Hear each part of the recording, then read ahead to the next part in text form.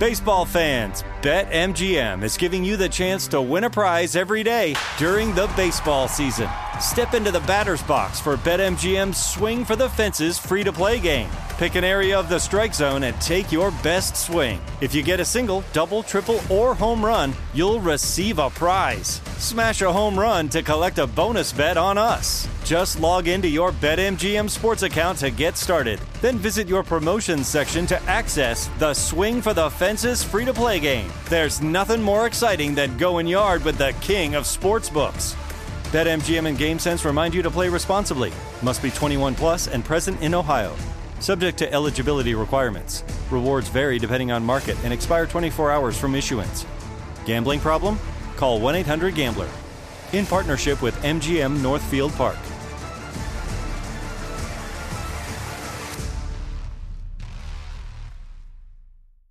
I'm going out with the girls this weekend. Nails done, outfit stunner, and my skin? I know it's going to be glowing because I glammed up my shower routine with new Olay Indulgent Moisture Body Wash. It smells so luxurious and deeply moisturizes with its super rich, creamy lather that's bursting with vitamin B3 complex. So my skin glows and my confidence grows. Try new Olay Indulgent Moisture Body Wash for glowing skin in just 14 days. What if AI could help your business deliver mission-critical outcomes with speed? With IBM Consulting, your business can design, build, and scale trusted AI using Watson X and modernize the way you work to accelerate real impact. Let's create AI that transforms your business. Learn more at ibm.com/consulting. IBM. Let's create. High Five Casino. High Five Casino is a social casino with real prizes and big Vegas hits at highfivecasino.com. The hottest games right from Vegas, and all winnings go straight to your bank account. Hundreds of exclusive games, free daily rewards, and come back to get free coins every 4 hours. Only at highfivecasino.com. High Five Casino is a social casino. No purchase necessary. Void where prohibited. Play responsibly. Terms and conditions apply. See website for details at high5casino.com. High Five Casino.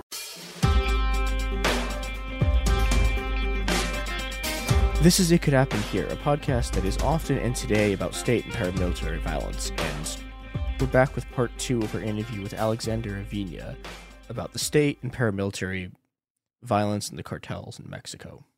The immediate thing I was thinking about this was it reminds me a lot of some stuff I read a while back about like smuggling people over the border and about how the American militarization of that like destroyed, because like it used to, like as the US tries to like make the border more and more unsafe, it becomes harder and harder, and it means that like the people who can actually do it, like, you know, you need to have access to more resources and more like technical capability, and that sort of like, and that also in a lot of ways helped the cartels, because, you know, it's like, okay, so who actually has a bunch of organizational expertise with smuggling routes and a lot of money, and it's and I think that's like it's an interesting way of looking at what the national application of state power in these like does, which is that like it seems almost like what's happening is that, so when you get these massive exertions of state power, it's not that they like flatten,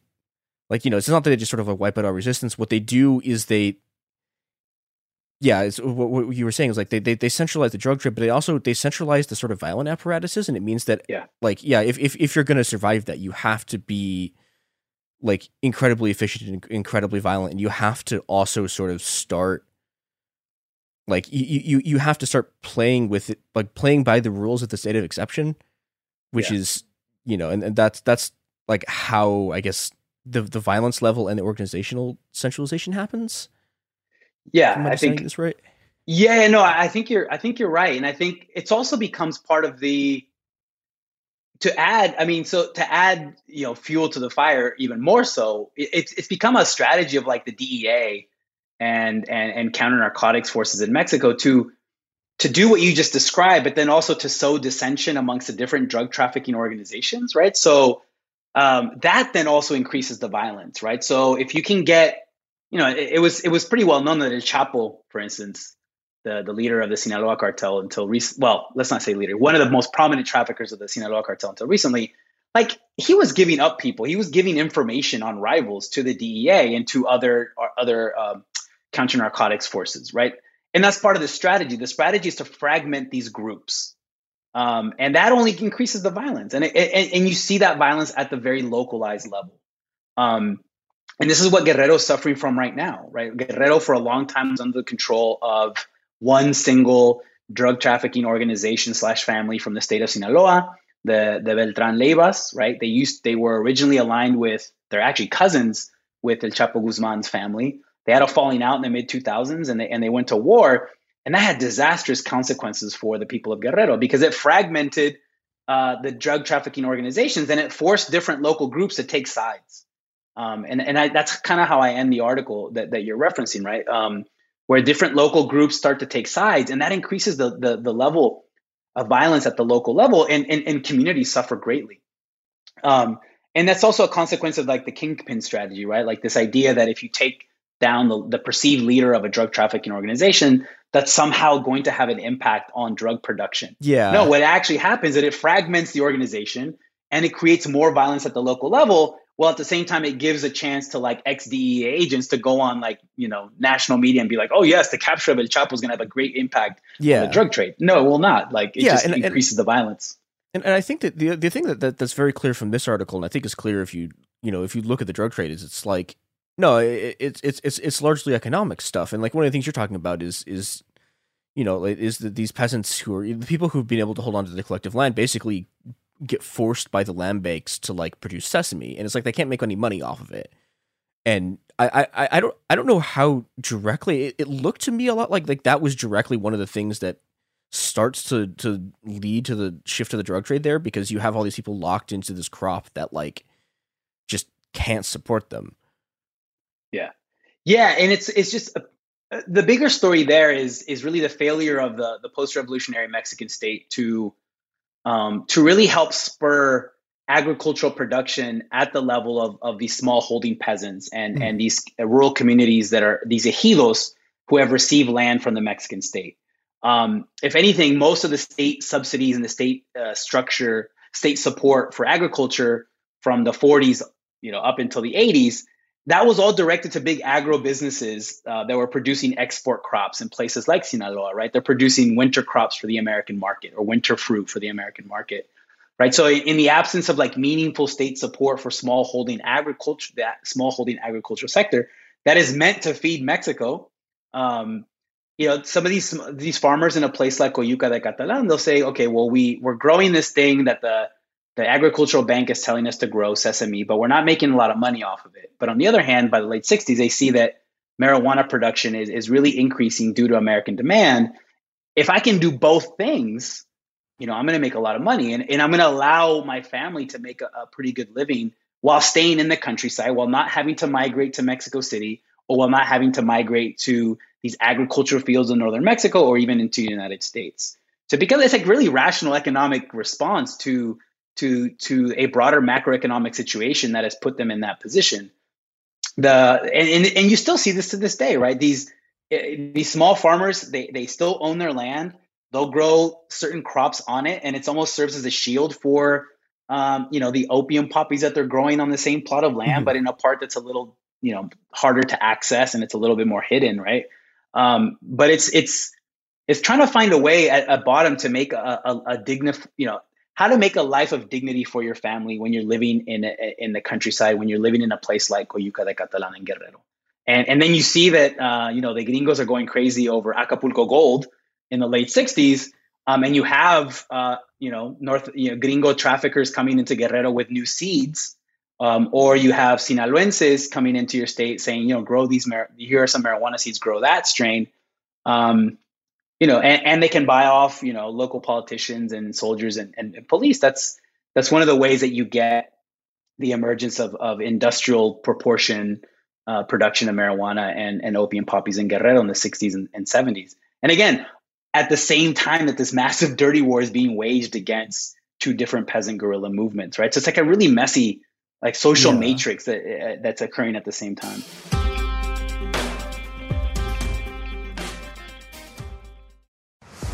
Baseball fans, BetMGM is giving you the chance to win a prize every day during the baseball season.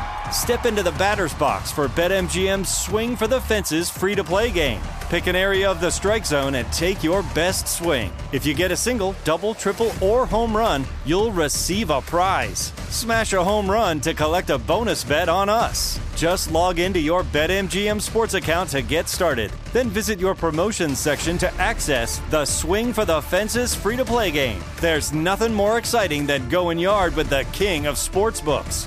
BetMGM and GameSense remind you to play responsibly. Must be 21 plus and present in Ohio. Subject to eligibility requirements. Rewards vary depending on market and expire 24 hours from issuance. Gambling problem? Call 1-800-GAMBLER. In partnership with MGM Northfield Park.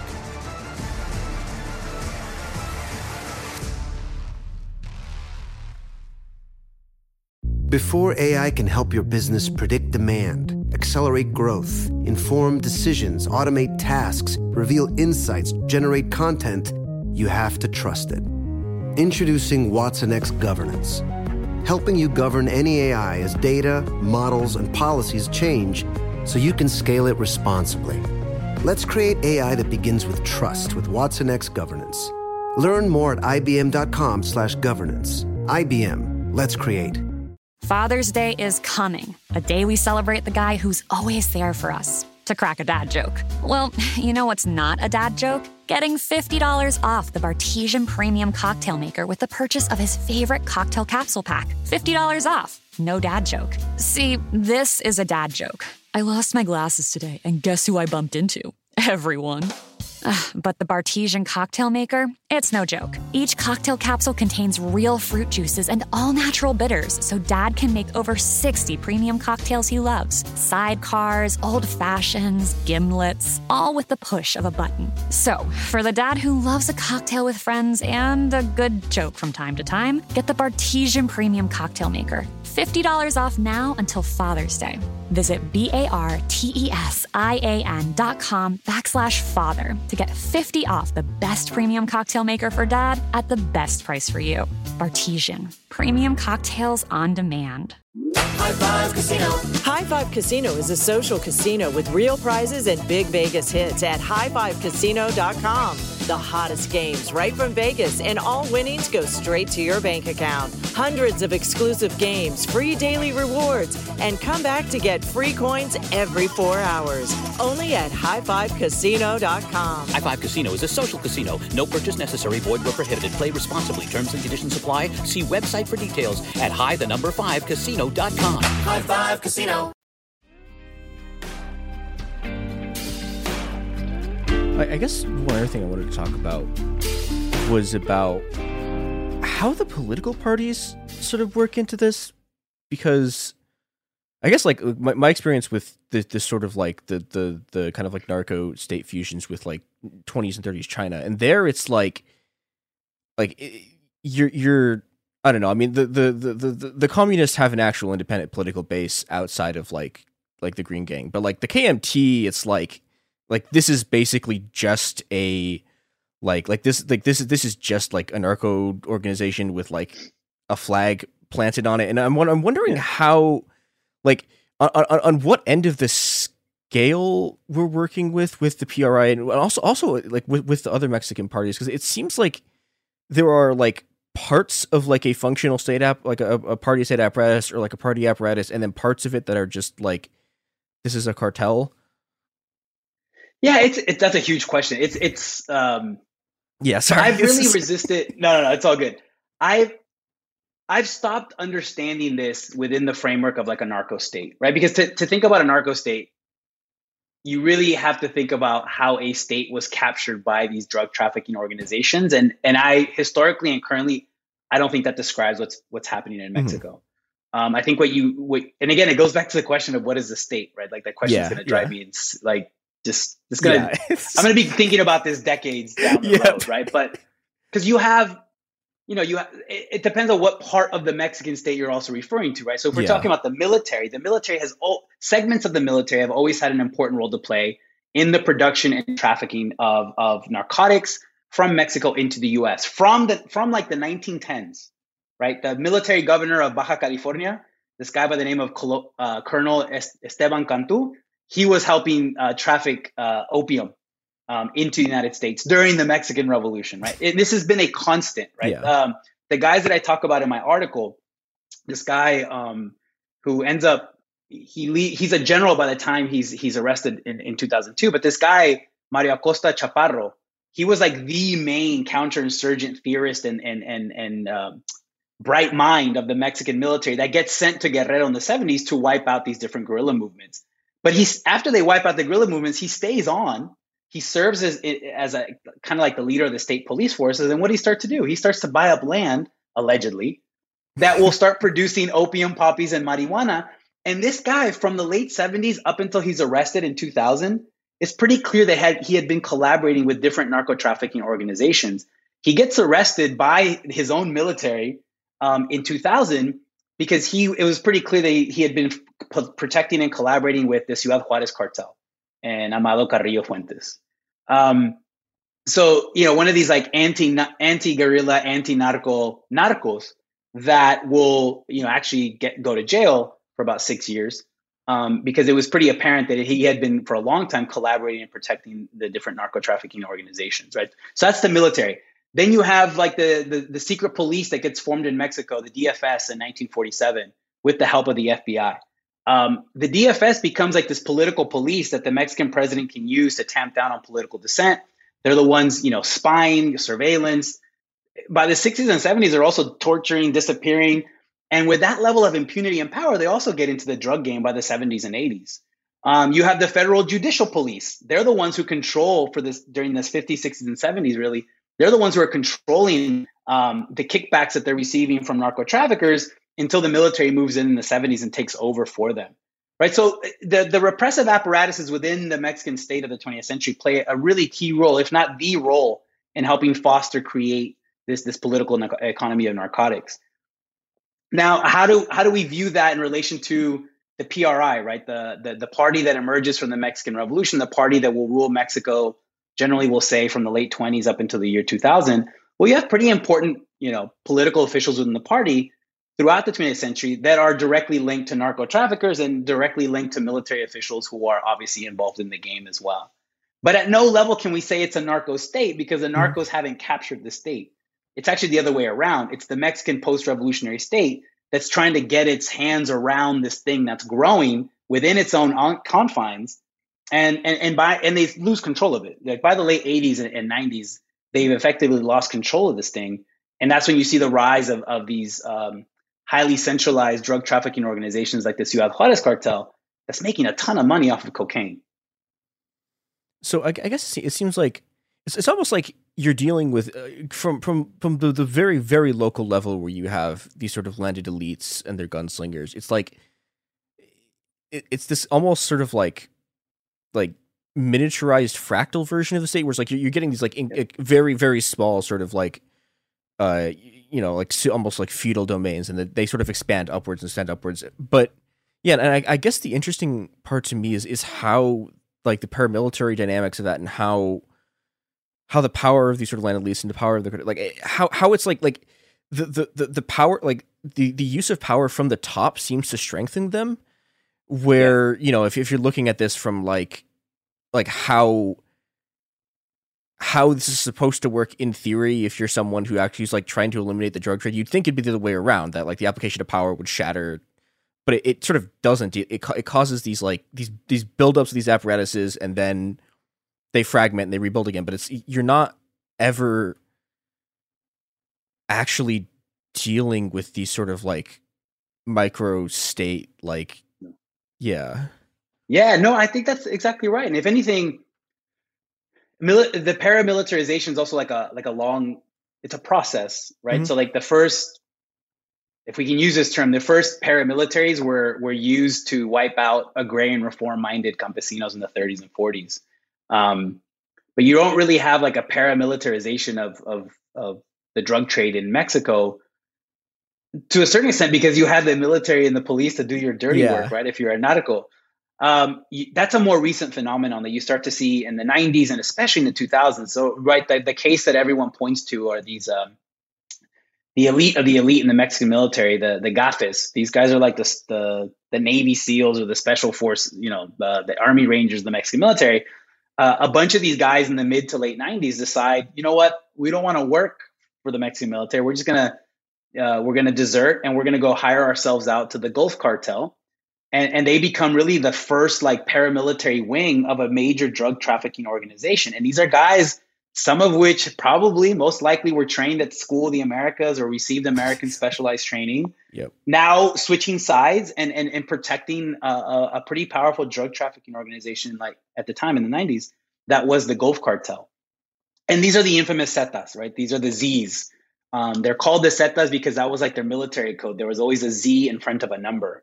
So Z1 was kind of like the leader, the first guy who took 12 or 13 guys with him to desert. And they hired themselves out to this drug trafficking organization, and they become like the paramilitary unit. The rest of the group see that and they're like, oh shit, like we got to catch up, right? Because these and these guys, the GAFES, they have counterinsurgency experience. They were the ones who were fighting against the Zapatistas in Chiapas in the early 90s, right? They were the ones that they were sending to. They were the ones who were fighting against the new cycle of guerrillas that emerged in Guerrero in the mid 90s, the EPR. And then when they're used for counter-narcotics operations, they look at the situation, they say, you know what? We're not going to fight on the side of the military. We're going to hire ourselves out to this Gulf cartel where we're going to make a ton of money. But they have a lot of skills, right? So the rest of the drug trafficking organizations see that and they're like, we got to play catch up.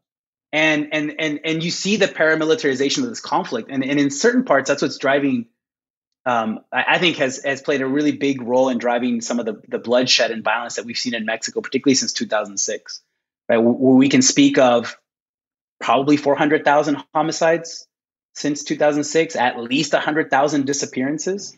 A lot of that has to do with, the people who are fighting are paramilitaries, right? They're receiving training from Colombian military advisors. They're receiving training from Israeli military officials. They're receiving training from Guatemalan special forces, these guys called the Caiviles, who committed some of the worst atrocities during the Guatemalan conflict of the 70s and 80s.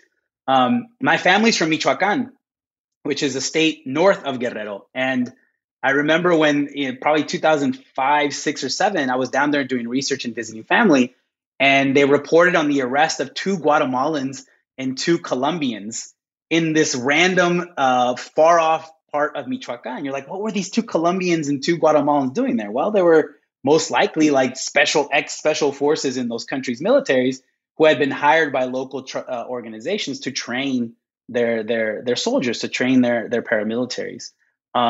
So that's I think that has driven a lot of the violence, right? And you see it's in terms of the techniques they use, the weapons, the armament, the logics of how to take down their enemies.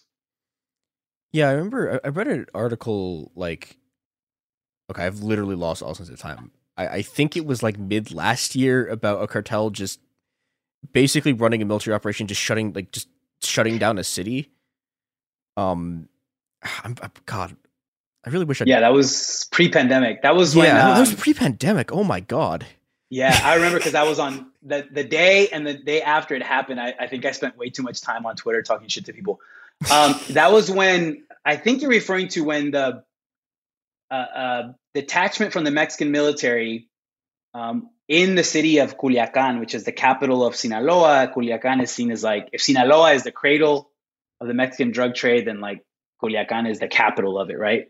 I think you're referring to when a Mexican military detachment tried to arrest one of the sons of El Chapo, right? And they actually found him. They localized him. They located him and they tried to arrest him. And like the hills just came down on the city of Culiacan, and you had hundreds of narcos or paramilitaries who came down and essentially forced the military and the state to hand over El Chapo's son to them. And the reason why I was like, spent way too much time on social media going after people is because people said, oh, this is an example of a failed state. Oh, look at the new president of Mexico, Andrés Manuel López Obrador. He's lost control of the state. Like he's kowtowing to narcos. And it was much more complicated than that. And something similar had already happened in the previous administration, where these different, like particularly in the city of Guadalajara, where they even shot down a military helicopter, a police helicopter, and they essentially shut down the entire city because one of their leaders had been captured.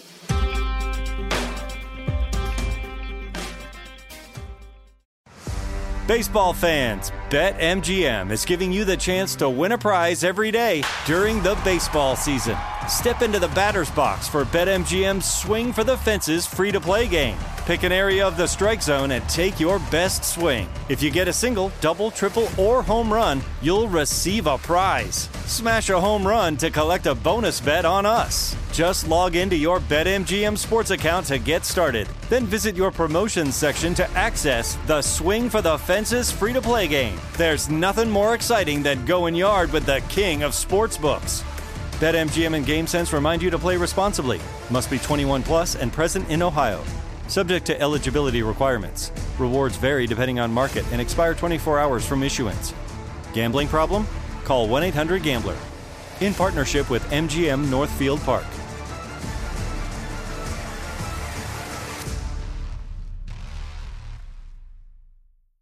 Before AI can help your business predict demand, accelerate growth, inform decisions, automate tasks, reveal insights, generate content, you have to trust it. Introducing watsonx Governance, helping you govern any AI as data, models, and policies change so you can scale it responsibly. Let's create AI that begins with trust with watsonx Governance. Learn more at ibm.com/governance. IBM, let's create. Father's Day is coming, a day we celebrate the guy who's always there for us. To crack a dad joke. Well, you know what's not a dad joke? Getting $50 off the Bartesian Premium Cocktail Maker with the purchase of his favorite cocktail capsule pack. $50 off. No dad joke. See, this is a dad joke. I lost my glasses today, and guess who I bumped into? Everyone. But the Bartesian Cocktail Maker, it's no joke. Each cocktail capsule contains real fruit juices and all-natural bitters, so Dad can make over 60 premium cocktails he loves. Sidecars, old fashions, gimlets, all with the push of a button. So, for the dad who loves a cocktail with friends and a good joke from time to time, get the Bartesian Premium Cocktail Maker. $50 off now until Father's Day. Visit BARTESIAN.com/father to get 50 off the best premium cocktail maker for dad at the best price for you. Bartesian. Premium cocktails on demand. The following is a high five moment from highfivecasino.com. Welcome to Burger Yippee. Would you like a hot apple pie today? Yes, yeah, I won! Woohoo! So that's a yes on the apple pie? I just went big time playing High Five Casino on my phone. Real cash prizes, free daily rewards, over 1,200 games. Yeah! So yes or no on the apple pie? Whoa! I won again! I'll take that as a yes. Drive around. Have you had your high five moment today? Only at highfivecasino.com. High Five Casino is a social casino. No purchase necessary. Void where prohibited. Play responsibly. Conditions apply. See website for details. High Five Casino. Okay, so one of the things you talk about at the end of the article is about this environmentalist group that gets like they all get arrested while like their lawyer gets killed after he starts talking about like connections between business owners and the party and the narco trade. So I guess, like, how do you sort of like how do you leftist movements sort of navigate this space? Because it seems like you have on the one hand, you know, you have all these paramilitaries, and then you also have a state that is like incredibly violently hostile to you. And I guess I don't know, like I guess you sort of have the Zapatista model of this combination of sort of like armed struggle and social pressure. But I guess like how do people navigate this sort of like it seems like a really disastrous place to be trying to do leftist politics in. Yeah, it's really difficult, right? And I think that's, again, going back to the thesis that the war on drugs is actually a war on poor people. It's, leftist movements, dissident movements in Mexico have to, well, for one, I'll say this, in a place like Guerrero, it's these movements that have provided, I think, the most accurate, like, X-ray analysis of what the state is at the local level, right? So, this guerrilla leader that I talk about in the article, Comandante Ramiro, who was around in the late 2007, 2008, 2009, like based on his travels in the mountains of Guerrero and kind of like the actions that he was engaged in, for him it was very clear that the military was collaborating with all narco trafficking organizations, not just the not just like the most powerful one, right? So at the national level, there was a lot of discourse of, well, this drug trafficking organization is going at it with this one. In a place like Guerrero, this guerrilla leader looks at the situation. He's like, actually, they're all working together. And not only that, but they have the police and the military. And what are they doing? They are going after poor communities up in the mountains who don't want to grow opium poppies or who want to organize a different way, an alternative model of living, of social reproduction. What they'll say is, what the military is doing in terms of drug interdiction is they'll only go and burn some opium poppy fields and not others. And that's because the owner of that opium poppy field that they burned didn't pay up.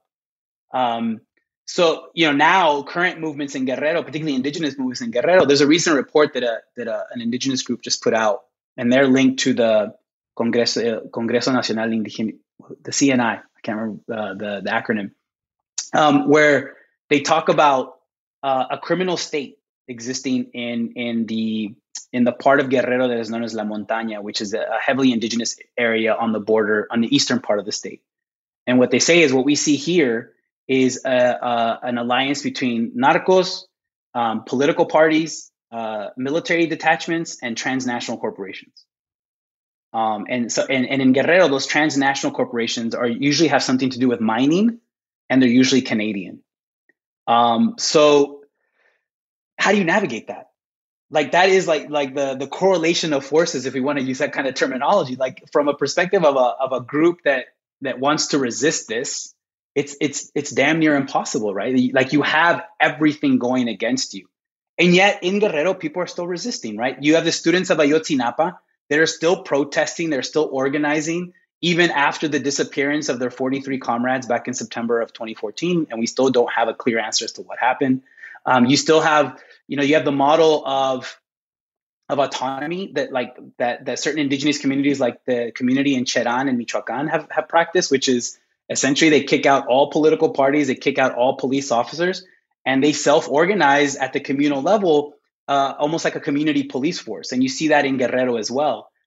There's challenges with that. That usually brings on a lot of violence, and the people of Cherán have really suffered for trying to protect themselves, right? They've suffered a lot of casualties, and there you have this combination of like narcos and illegal logging, right? And so the community there, on the one hand, is trying to protect their ecology, but they're also trying to defend themselves from narcos who have taken over local political parties, and they don't want them in their town. In Guerrero, you have community police forces, and you've had them since the 1980s and 1990s, but that's raised a lot of issues in terms of what happens when one community police force gets co-opted or corrupted by a political party or by even a narco, and then that group is used to hit against other community groups who are still trying to organize for a radical alternative. So it's on one level, it's really depressing, right? Because everything is stacked against groups and communities and organizations in a place like Guerrero who want a better world, who want to create a better world. But in the longer scope of Guerrero's history, they still resist. They still resist. And to me, that's one of the things that fascinates me about this place and about its people, about its communities, that the odds have always been stacked against them. And nonetheless, they still resist. They still try to, against overwhelming odds, they still try to carve out a better, more just, more dignified existence for them and for their communities, even at great risk, for their well-being. And they're willing to risk everything. So they're still there. They're still there, even though the forces that they're facing are extremely powerful.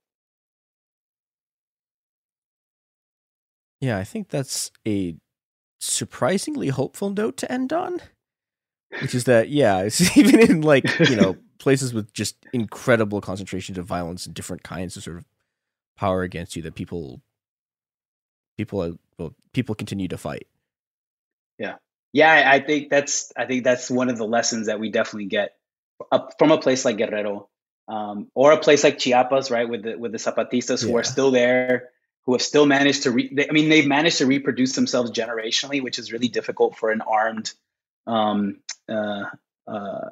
insurrectionary group, right? Like they've managed to do that and to carve out at great cost as well, right? They're currently Yeah. right now suffering. They've been suffering for more than a decade, a low intensity warfare that's been waged by the military and their paramilitaries. Yeah.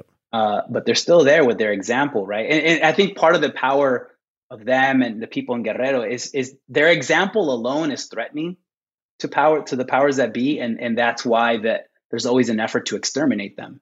So just by virtue of surviving and defending themselves, that's like it seems like a small thing, but they're providing an alternative, and I think that's where their example is really important. And I think there's a real argument that the whole sort of anti-globalization, like that wave of struggle, like is something that was kicked off by the Zapatistas, and not just on the sort of like they were the first people to go into revolt, but it's like, I mean, explicitly like the way they brought, you know, I mean, like social movements from across the world together, and the way they got people talking, the way they had people training each other, the techniques and the sort of ideas that they were exchanging, that they they set off like a wave of revolt that lasted for like, I don't know, if you started in like 1999 and like the end of it's like 2006. Yes. Yeah, it was incredible. Yeah, no, I think they're, and even if you want to go, this might take us off topic a little bit, right? But like scholars who focus on like Venezuela would say, actually, the first one was the Caracazo, right? In the late 80s, when you have a popular rebellion in Caracas, Venezuela, against neoliberalism, against neoliberal austerity measures, right? And then, so I've had talks with friends. I'll be like, yeah, the Zapatistas were the first ones. They're like, no. It started in Caracas in 1989, I think, as the Caracazo. But yeah, no, I think their global example continues to be a really powerful one. For me personally, it's like, I still remember my parents are migrants from Mexico. They had this big satellite dish in our backyard so we can beam in TV stations from Mexico. And I remember January 1st, 1994, we woke up, right, groggily, to celebrate New Year's. And my parents turned on the TV to see Mexico City news. And there was Marcos, right? And there were the Zapatistas. And there were then the Mexican politicians saying, no, don't believe your eyes. This isn't. I remember you had a guy go on TV, I think, saying something like, this is not an indigenous movement, because if it was an indigenous movement, they would be using machetes, not rifles. Like something really condescending, like the level of racist condescension that came out of Mexican politicians in response to this movement. Was super high, right? But I remember I was in junior high and I remember seeing it, and I'm just like, there has to be something wrong for these people to do this, right? And that just led me to want to do more research and to do more reading, and that I think is really powerful. And I still think it's really powerful. So the more we can get the word out about these movements in Guerrero and Chiapas and in other parts of Latin America, I think it's still really important. And I think especially today, we do need a bit more hope in these dark pandemic times. Yeah. I was trying to figure out a speaking of hope segue, and I couldn't quite get it. But do you have anything that you want to plug? Where can people find you? Yeah, well, thank you so much for having me on. This was a lot of fun. You can find me on Twitter. I think the pandemic, my Twitter consumption has really gone up. It's been awful, but you can find me at Alexander_Avina. Yeah. Something I want to plug. No, I think if you go on my Twitter page, you'll see you'll be able to get the link to the article that we've been talking today about the drug, from dirty war to drug war in Guerrero. I recently published a book review of this really fascinating book on the connection between the Israeli arms industry and like Cold War Latin America. So you can find that on my page. But yeah, I don't really have anything else to plug. Whenever I finish this damn book on dirty wars and drug wars, have me back on, and I'll definitely have something tangible to plug. But right now, it's just short little articles. Well, thank you again for coming on the show. This has been It Could Happen Here. You can find us in the usual places. If you want to venture on social media for some reason, please don't. It's a bad place. But yeah, thank you, and goodbye, everyone. It Could Happen Here is a production of Cool Zone Media. For more podcasts from Cool Zone Media, visit our website, coolzonemedia.com, or check us out on the iHeartRadio app, Apple Podcasts, or wherever you listen to podcasts. You can find sources for It Could Happen Here updated monthly at coolzonemedia.com/sources. Thanks for listening. The following is a high five moment from highfivecasino.com. I won! Yahoo! Private, put down your phone. This is the Army. Sarge, High Five Casino is a social casino. It's on your phone. Goes wherever you go. I win free spins, cash, prizes, free daily rewards, over 1,200 games. I won again. Platoon, present cell phone. High Five. High Five. Casino. Casino. Win at highfivecasino.com. High Five Casino is a social casino. No purchase necessary. Void where prohibited. Play responsibly. Conditions apply. See website for details. High Five Casino. Happy Pride. This is Raquel Willis from Queer Chronicles. I'm here to tell you about Lambda Legal. For more than 50 years, Lambda Legal has been in court protecting the civil rights of LGBTQ plus people and everyone living with HIV. And the good news is you can help. Support Lambda Legal's work by donating this Pride Month. Throughout June, all donations up to $100,000 will be matched. To donate, go to lambdalegal.org. That's LAMBDA legal.org. Help Lambda Legal remain unstoppable. Happy Pride from Tomboy X. We just dropped our Pride 24 collection. Queer founded, queer run, and creating size and gender inclusive underwear, swimwear, and loungewear for all bodies, so you feel comfortable in your own skin. Visit tomboyx.com to shop. NFLshop.com is your one-stop shop for officially licensed NFL gear to rep your favorite team. Check out the latest arrivals of jerseys, t-shirts, and much more. You'll find everything you need for a winning season with the best selection of NFL gear you'll find anywhere. Assemble your fan uniform for cheering on your team everywhere from the stadium to your couch. Shop an unbeatable selection of gear to showcase your team pride and style. To shop now, go to NFLshop.com.